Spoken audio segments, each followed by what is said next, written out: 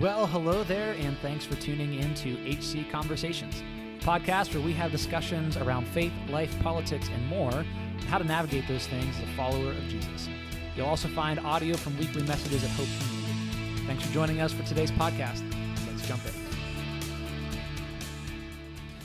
Well, hey everybody, welcome back to HC Conversations. Good to have you tuning in with us today as we continue a conversation around deconstruction and deconversion of faith, maybe looking at some of the things that have caused some people, maybe you're one of those people or you know someone, to walk away from faith over the years, and trying to just tackle those issues and understanding why maybe they shouldn't be issues. And so much of it has to do with a particular version of faith that we were handed, but that doesn't mean that version was the right version. Right. So here we are, and this week we are going to turn our attention to the oh-so-wonderful topic of science. The Bible and science. Right. Because the Bible is a scientific textbook. That's sarcasm if you can't hear it coming through the microphone. The Bible is not a scientific textbook. So there is this issue that a tension, an incompatibility that people see between faith and science, or the Bible and science, religion and science. You got the tension, the kind of the lie really is that you got to take one or the other. Right. That either, just from the Christian perspective, either the Bible is true or science is true. And they can't both be true. They can't both be true. And that's actually a really new line of thinking in terms of theological thought and scientific thought. Really only one that came about in the last 150 years. Yeah. Mostly over the last probably 80 years has that really it's really been pretty much developed. It's really gained steam in the 20th century. Right.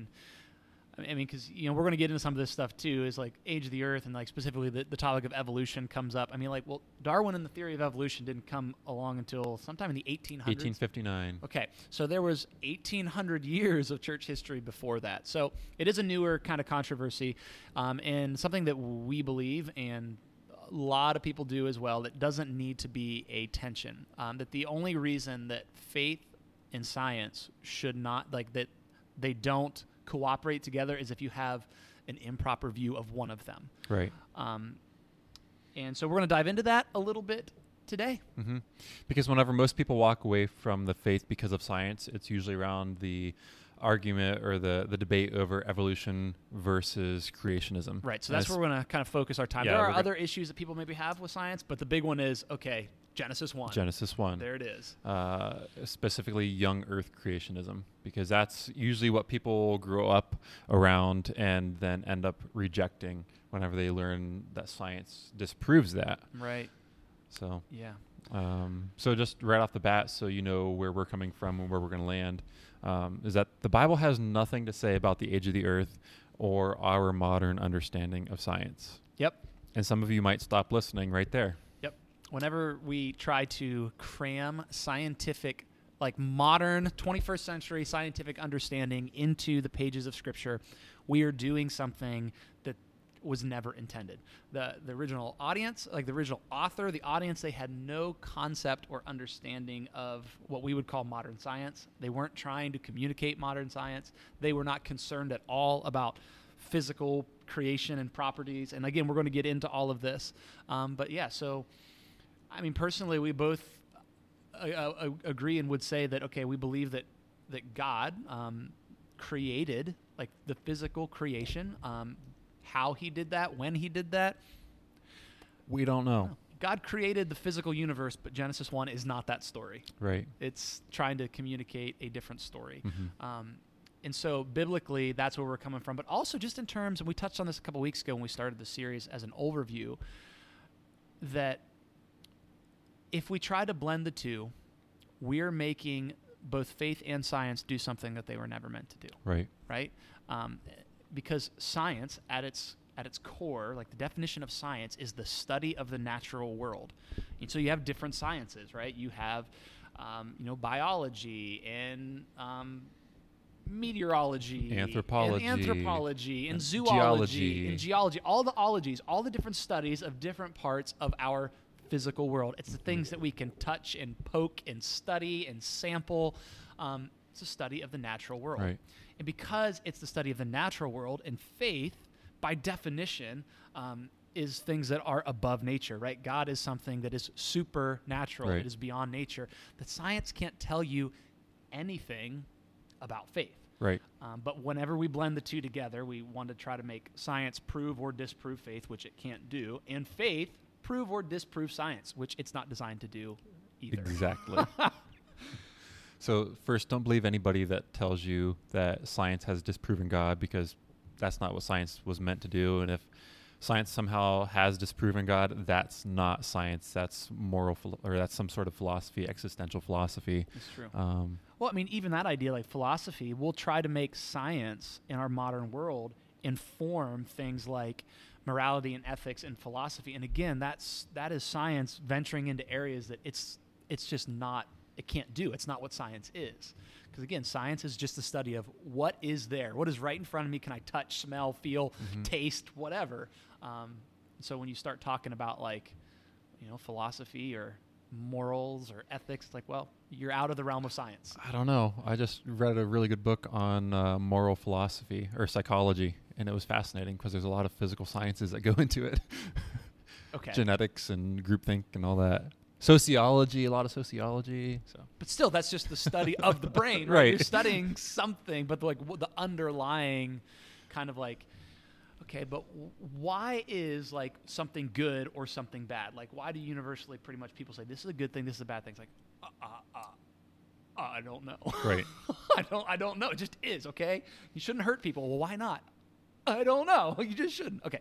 Anyway, so that's where we're going, right? Science, faith, two different things. They are absolutely compatible. In fact, we would say that a Christian biblical worldview would say science is amazing because it helps us to understand God's creation better. Right. That like the fathers of modern science were mostly Christians who wanted to understand this amazing universe that we live in. Mm-hmm. So the challenge comes whenever people who grew up in a more fundamentalist background, that they're taught that if Genesis isn't true, then the rest of the Bible isn't true either. And that includes Jesus. So if we can't trust Genesis, then we can't trust any of it. Right. So we've got to start with Genesis. We've got to get this right because our entire belief system hinges on getting Genesis right. And I would say that we have to understand Genesis. Yes, the answers are in Genesis, but not the answers that we're looking for. Genesis kind of sets up the pattern of themes and biblical design patterns that we see throughout the rest of Scripture. That's important for understanding the grand narrative of Scripture, but it doesn't have to do with our understanding of the physical world. So there's a couple problems that come with that line of reasoning, that if Genesis isn't true, then we can't trust any of the Bible. And one of the reasons is, well, our definition of true today in 21st century Western thinking is very different from what the ancient Near Eastern authors would have considered to be true. Right. So we have completely different definitions of what true means. Yeah, true is, this is literally what it means in my mind in English, so that must be what true is. And that's importing our ideas into Scripture. Second, to say that Genesis has to be true for the whole Bible to be true is just false reasoning, because the Bible is made up of many different books that all are from different genres, many different authors, purposes, etc. And they all operate together in a unified manner to tell one story, but they also operate kind of independently of one another. So to say that one of these is true kind of undoes the rest of the Bible. Well, that's just false reasoning. Third, for the first non-Jewish Christians, the first non-Jewish followers of Jesus, they didn't have the Hebrew Scriptures, the Hebrew Bible, or what we would call the Old Testament, and yet they believed in Jesus. So to say that we have to get Genesis right in order to believe in Jesus, that's not true, because they believed in Jesus without the Old Testament, without the Bible. They believed in Jesus because of what some of them saw. They saw a risen Jesus, or they believed in Jesus because of what someone they knew saw. They saw a risen Jesus. So, Phil, do you have anything that you would like to add there? No, I would just agree with all of that and say, yeah, so whenever we set up that kind of false dichotomy of if Genesis isn't true, then none of it's true. It's just a whole lot of problems, and a lot of people walked away from faith because of that. Growing up maybe in a faith tradition or a church tradition, that said you have to take an absolutely, like, I don't even like the word literal, because if some literal just means like, okay, this means what it says. Right. And so, I think Scripture does mean what it says, but it means what it said when it was written to whom it was written. But like, it's a view that, again, it took, here's what this means to me as an American living in 2020. I'm going to read these English words and make this word for word idea translation. Growing up in that kind of environment, it does a lot of damage. And again, if you have that view, that's fine. But if we push that forward as that's the only view, right, the minute someone comes along and says, yeah, but what about all this other evidence and the kind of the hoops you have to jump through to make like Scripture line up with that story, it's really, really problematic. And like a lot of people walk away from faith because of that. Or some people, like, man, I've heard stories of people, it's like they haven't walked away from faith because they still, like, I love Jesus, but I just don't think about Genesis. I don't think about the Old Testament because I don't believe it's true. You know what I mean? Or as far as, air quotes, true in the way that I've been told it's true. Right. So a lot of this, like we said, is going to focus around Genesis 1 because that's where the big issue is with science and faith. And it revolves around this idea, either you believe in modern science, which the current theory, and it is just a theory because science changes, right? It's still, the Earth is, I don't know, I should have wrote this number down, how many billion years? 4.3 billion years old. 4.3 billion years old, and the theory of evolution and all those things. That's what modern science says.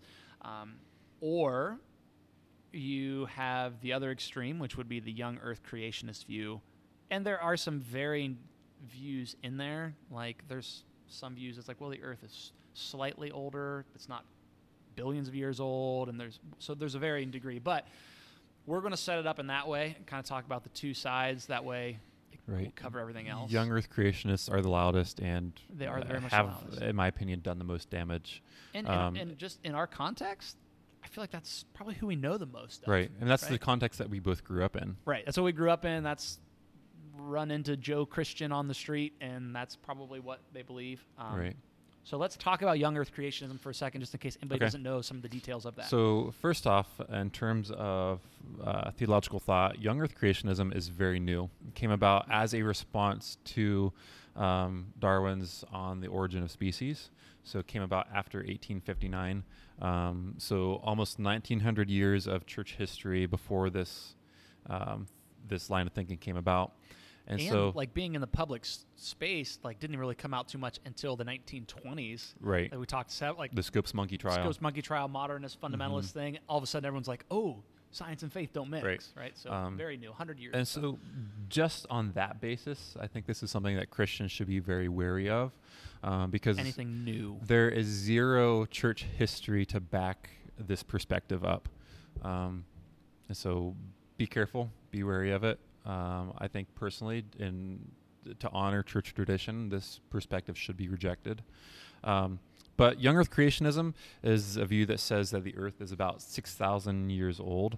And, they'll try to say that, radioactive isotopes don't decay at a constant, even though it's pretty much accepted in the scientific community that radioactive isotopes do decay at a constant rate. Right. That's based on a 7 literal day reading of creation, that it all happened in 7 days and not over the course of time. What we would call a week today. Right. Yep. And that they get to that date that's 6,000 years old based on, there's some genealogical lists in Genesis. It's like, okay, here are the generations. And so it's like, well, we tally those up and there we go. Here's 6,000 years. 6,000 years seems good to me. Right.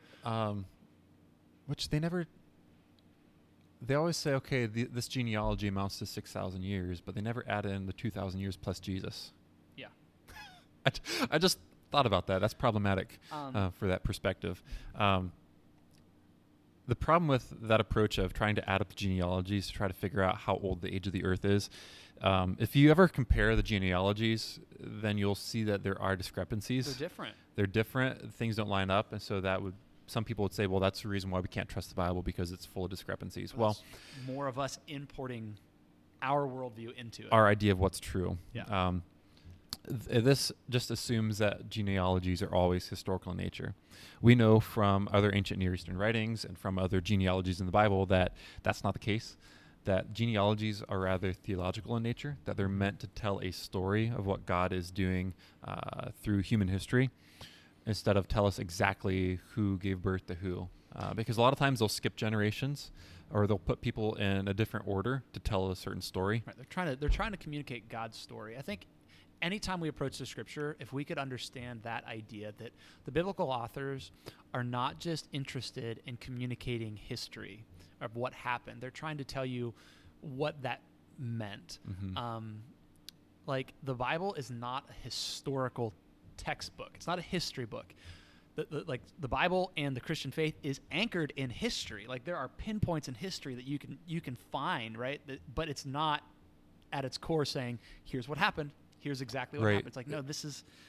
It's historical in the fact that it covers historical events, but it's not a history textbook in the way we think of modern history textbooks. Right. I like Tim Mackey's a biblical scholar, and I just like the way he says it. He's like, it's not security camera footage. Right. We want like the Bible to be like there's a security camera, as we talk about Genesis 1, in the Garden of Eden, and this is just recording everything that happened. It's like that's not the goal of the biblical authors. I think a lot of people view it as, a couple years ago there was that live webcam at one of the zoos of the giraffe that was about to be born. Wouldn't give birth for like weeks. Everyone's right. like, is it going to have the baby? Is it going to have the baby yet? I think a lot of people think of the Bible like that. Right. It's like, oh, we're just like spying in on exactly what happened. Are they still naked?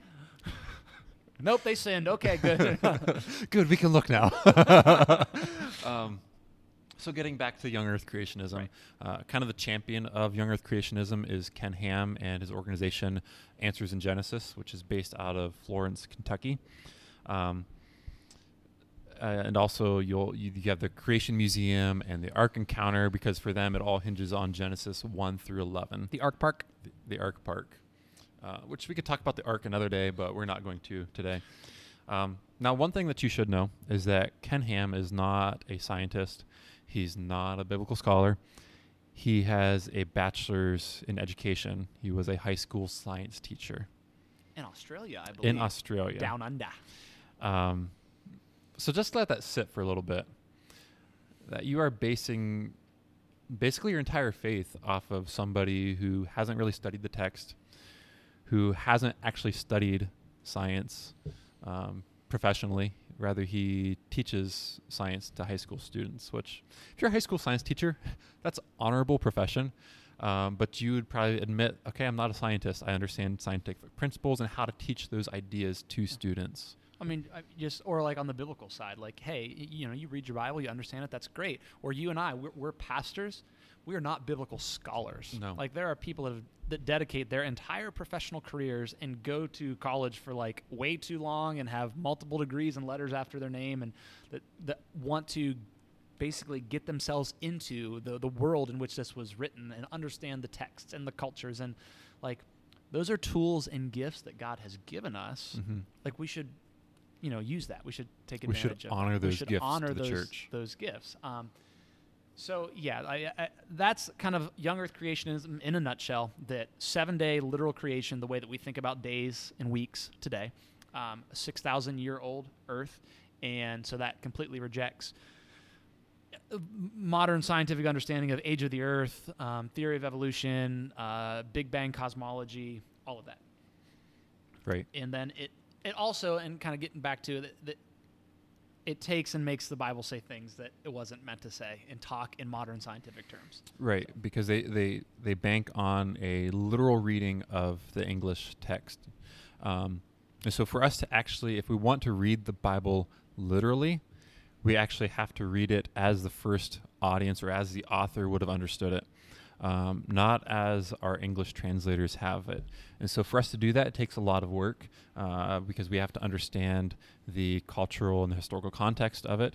It means that we have to study other ancient documents that are outside of Scripture, like other ancient Near Eastern creation documents, like the Atrahasis and the Numa Elish, yeah. and other Egyptian creation documents.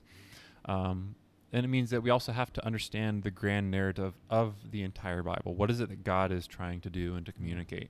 And before we go any further than that, I want to say, because we've mentioned this multiple times in these conversations, don't let that discourage you from reading the Bible. Right. Right? Like, don't hear, you got to understand the context and the culture and the language and all of that, and don't let that cause you to think, well, I can't read it, I can't do it then.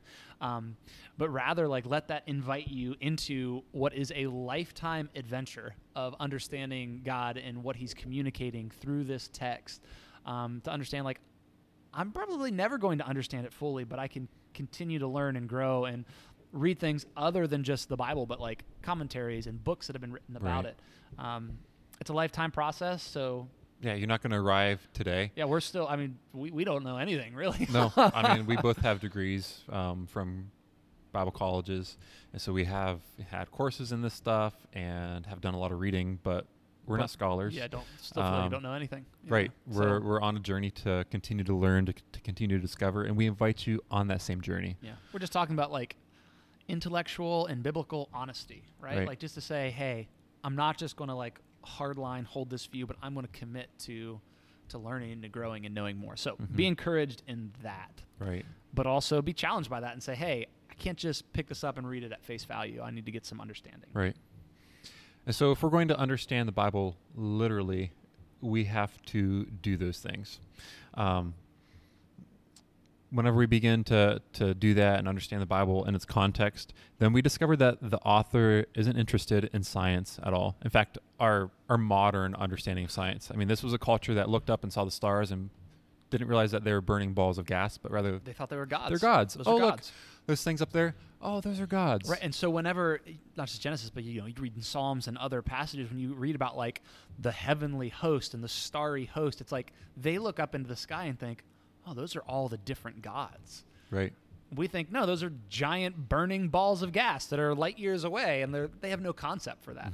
And that's not to then say, like, well, those Neanderthals of, back then, they didn't know anything. How stupid were they? It's like, no, that's just their understanding of the world. Right. You know what? Several thousand years from now, if this world's still spinning, people are going to look back on us and probably say, wow, they had no understanding of the world. Right. We need to abandon our cultural superiority and think that somehow we are better than they are, and just lay that aside and just recognize, okay, this was a completely different world. Just like if you go live in India, you can't somehow say, wow, like, American culture is way better than Indian culture. No, like, do your hard work, understand their culture, and don't just think that somehow yours is better. Yeah. So I guess moving forward, just one point to just understand is that the Bible is never interested in giving us answers to all of our questions, answers in Genesis, but it's rather to point us to Jesus and to tell us God's purposes in this world and what He is doing.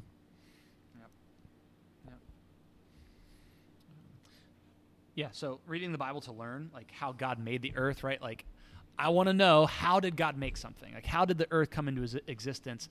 That's importing something into the Bible that wasn't meant to be there. Right. And so just kind of getting back to, I guess that's probably a good place to start. Like, let's just dive in a little bit get into to Genesis. How the ancient peoples understood the world. So for us, we're approaching this with the question of, well, is there a God who made all of this stuff, like made the physical creation, or is it just the result of some random processes? That thought never would have crossed the mind of an ancient person. Right.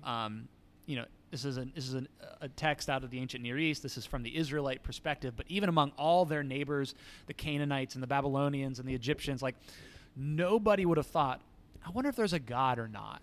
No, they all had they'd be like, well, duh, of course there's a God. There's gods, plural, and they created all of this. And so that was like a given. So it's not trying to answer that question at all. It's trying to answer, well, what is this? What God created this? Right. What is this God like? What's the nature of this God and humanity's relation to whatever God created? And it's answering all the questions that we come to Genesis, and whenever we want to just ask, did God do this or not, and how did He do it?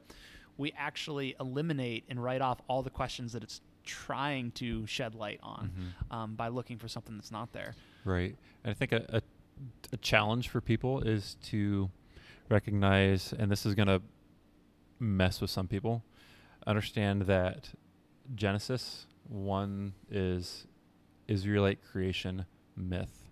Okay, just because it's myth doesn't make it less true, but it's mythology. Again, and that's a modern understanding. and We think myth and we think it's a fairy tale. Right. It's not the same. It's not. thing. It's a describing of how things came to function, came to be, just like other ancient Near Eastern creation myths.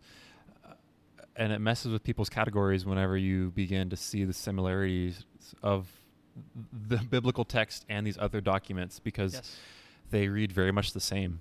From the same era. Some are older. Right. Some are older than the biblical text, Yeah. which, again, messes with young earth creationists' Right. perspective. And that's not to say, from a Christian perspective, that Genesis isn't true, because we absolutely believe that it's true. Mm-hmm. But whenever we read Genesis and then we have an understanding of, again, a Babylonian creation myth or Egyptian or Canaanite, we get a glimpse into how people then, as a broad category, viewed the world. Right. And what questions were they trying to answer, and how are they trying to wrestle through life?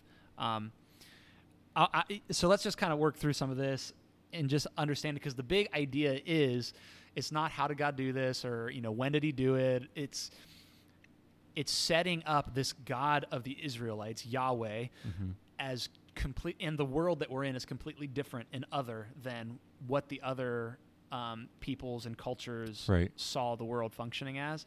And just to kind of help us to understand, this isn't talking about modern science. No, the biblical author was in conversation with these other ancient Near Eastern documents to say, okay, like, it happened this way, but Yahweh, the God of the Hebrews, is different. Is different. Right. Yeah. So Genesis 1, verse 1, the first words of the Bible. Now, this is an exercise. I'm not going to take credit for this. This was Tim Mackey in a lecture that he did on science and faith, and we'll drop that link in the notes for this. It's really, really good. But he goes through this, and so I'm going to read Genesis 1:1. It says, in the beginning, depending on what translation you have, in the beginning God created the heavens and the earth. It's Genesis 1:1. Now, what are you picturing in your mind right now? Like, God, I don't know, like some giant hands coming out of nowhere, like forming stuff, like at a specific time. He goes through, he talks about this phrase, in the beginning, right? It's the Hebrew word bereshit. And there's a Hebrew word that means like a specific point in time, because that's how we read it, like the beginning of everything. Right. And they have a Hebrew word that means that. It's not bereshit. Bereshit just means some unspecified time in the past. Like the English equivalent is like way back when. I don't know. It doesn't really matter. Sometime in the past. And so from the very first phrase, it's like the author's really not interested in telling us about how or when all this happened. He says that God created the heavens, and that's not like some weird, faraway cloud existence. It literally just means when you look up, what's up there? It's that blue thing up there, like what's up above us. And the earth, and you think earth. If I tell you to think of Earth, what are you picturing in your mind? I think of the globe. You think of a blue globe spinning, a pale blue dot. With some patches of green here and there. Like, do you know how long humanity's had access to that idea of the globe? For like 50 or 60 years. Right. Like, since we were able to send like a satellite into space and take a picture. They send it back. And send it back. To the biblical author and audience, the Earth, it's just literally what's below your feet. And so a more accurate reading of Genesis 1:1 is, way back when God created what's up there and what's down here. It's like the author doesn't really care about giving you the details of that. And that sets us up to understand the entire rest of it. Right, because the author isn't concerned about material origins, how everything came into be, but rather functional origins, how things came to function and their purposes. Their purposes for, God, space, and humanity's flourishing in existence in this space. That is the point of Genesis 1 and 2, which, by the way, are two, reconcile this, that Genesis 1 and 2 kind of tell two different creation narratives. And if you're trying to take it as literal, you're like, wait, how do these go together? Right, and even within that, you have, the 7 days of creation. There's parallels, but God makes the sun first, and then he makes the light later. Like, wait, how does that that work? happen? Or just another example. So when God makes the skies, it's this word rakia, and it comes from a verb that means to like hammer out. It's like what like a blacksmith or someone that works with metal does to make like a shield or a dome. And so you look up into the sky. What kind of shape is it? If you're not in a modern world and you can actually see to the horizon, there's a big dome above you. He made the sky dome. He made the sky dome. And it's pretty cool if you actually want to take a literal understanding of physical creation from the biblical account. Like, you can find pictures of this. It talks about like the sky, the earth is flat, of course. And not only is it flat, but then it's sitting on pillars. Right. You'll read that it's sitting on pillars because what's down below, if you dig down into the earth, what do you find? Water. Water. Well, you find lava too, but I don't think... I said rock. Oh, rock. But water comes out, so there's water underneath of us. There's water above us because the sky's blue. So you have the sky dome, rakia, is holding up the waters that are up there because God separated the waters, right? We see that at the beginning. There's water up there, and there's water below us, and there's pillars holding us up. There's chaos above, and there's chaos below. Yeah. And then every once in a while, you'll read things like God opens up the windows that are in the heavens. How do you know there's windows? Well, because sometimes the water that's up there, it comes down here. And so if you take a physical, this is, that's the picture of earth that you have. And so do we ask, well, is the Bible, not true? It's like, well, no. It's not answering modern scientific questions. Right. So what is it trying to say, Paul? It's trying to tell us who did it and why.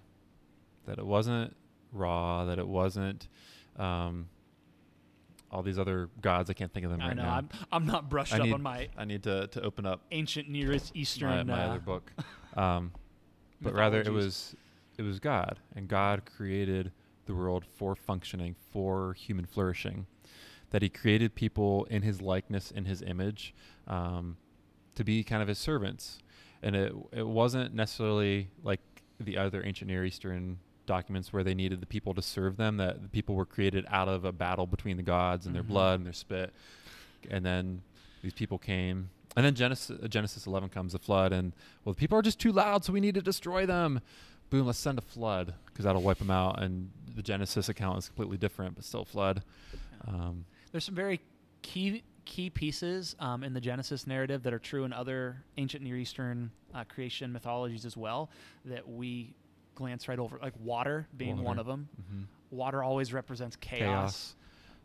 Genesis 2 and 3, especially 3, where sin comes, there's the chaos monster, the serpent or dragon-like thing. Right. In Genesis, it's the serpent. The other creation myths have a the serpent, same thing. A dragon. The order, the one has something that we derive the word Leviathan from. Right. Again, it's a serpenty beast. The order of creation is the same in all these other accounts. Mm-hmm. So there's these ideas, like this is how people in the ancient world thought. Right. It's not about what was created and how it was created. It was, who is this God? What is he doing? Right. And John Walton, in his book, The Lost World of Genesis 1, which I'd encourage you to buy, to read. It's really good. It is very good. He makes the point that God is creating a cosmic temple for human flourishing, an overlapping of God space and human space. Let's talk about that for a little bit. Okay. I think that's a big idea, right? So you see, like you said, God making a cosmic temple. Mm-hmm. The entire universe is God's temple. It's where he wants to dwell in this creation.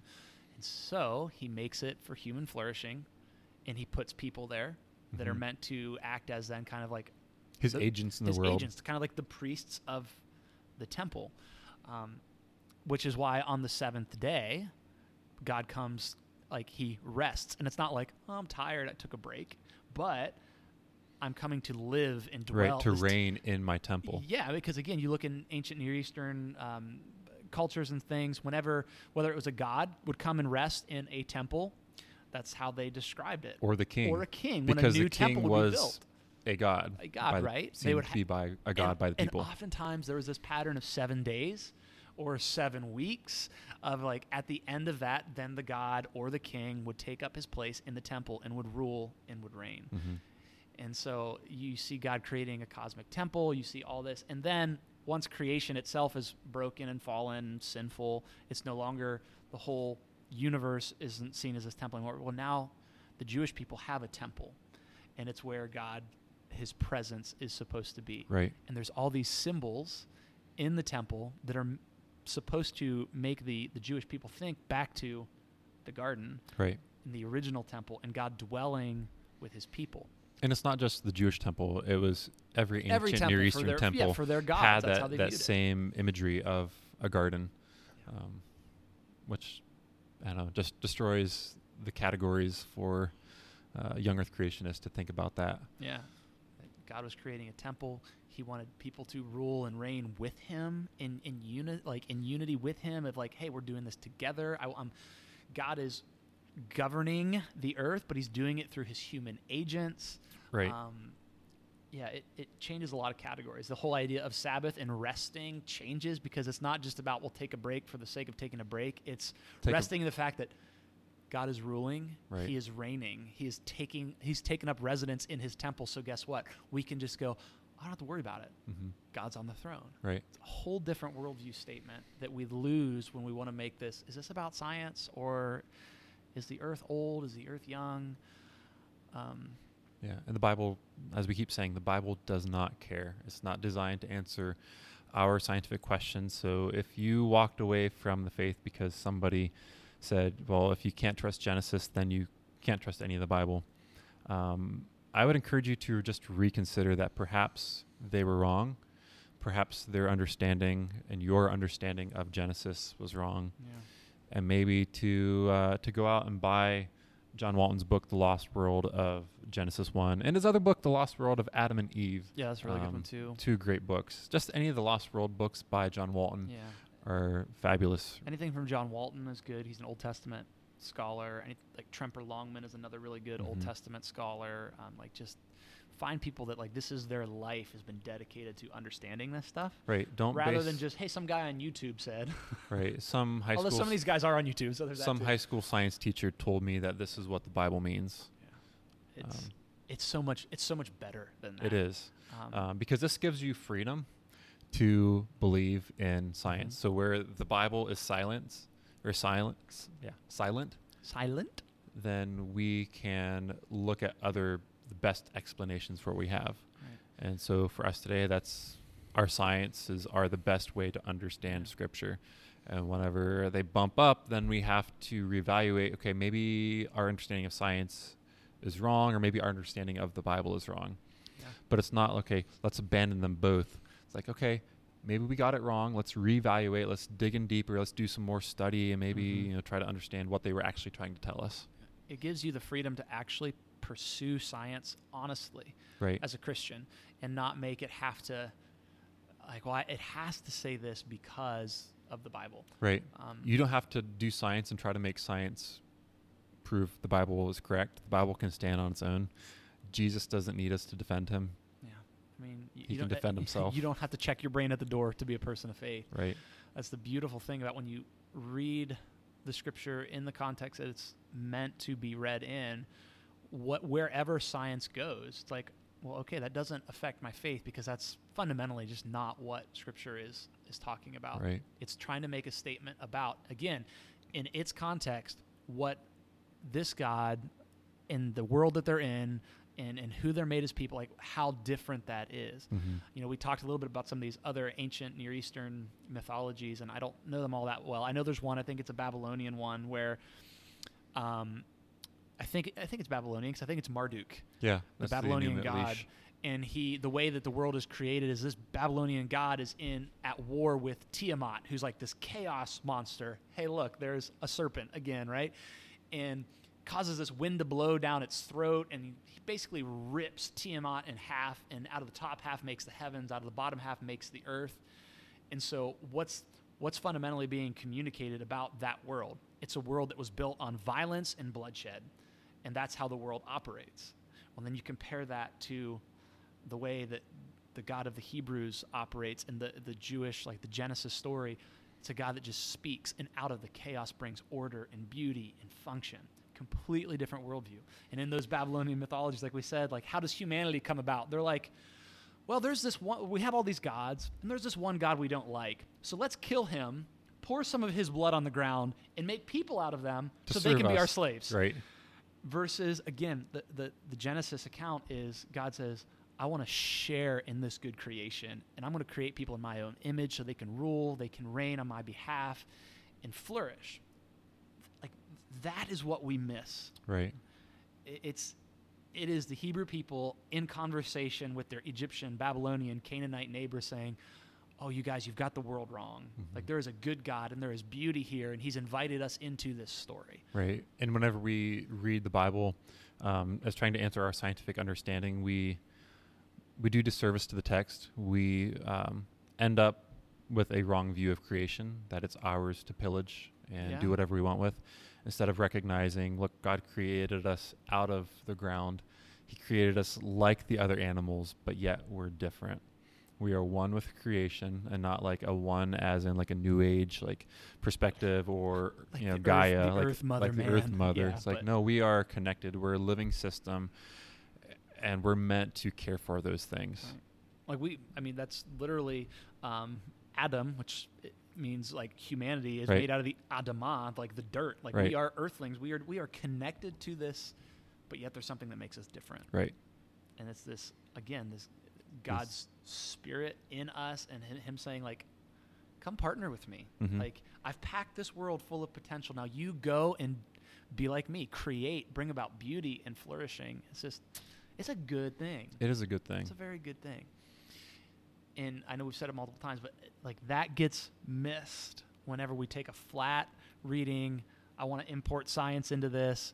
I'm trying to just answer the questions of, is the Bible true or is science true? Do I believe in a young earth? Do I believe in evolution? Like, whatever. It's like, no. The Bible's not trying to answer those questions at all.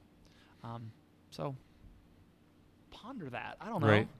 I would encourage you to, just think about that. You have permission to believe in science, and not, just like anything, we can get an unhealthy view and like, certainty, like having theological certainty. That's an unhealthy perspective. Yeah. We make things into idols and give them the wrong place in our lives.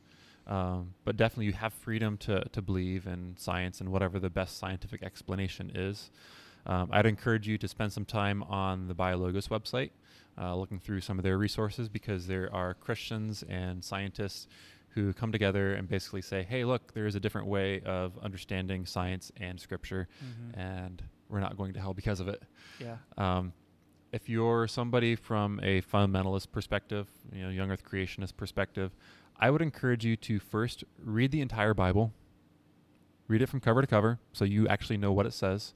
Because that's a problem that many of us have, is we haven't actually read the Bible to know what it actually says. Mm-hmm. And then I would challenge you to read The Origin of Species by Charles Darwin. That's a real page turner. Instead of attacking, you can listen to it. You can listen to the audiobook form. It'll take you about 22 hours to do that. It's really long.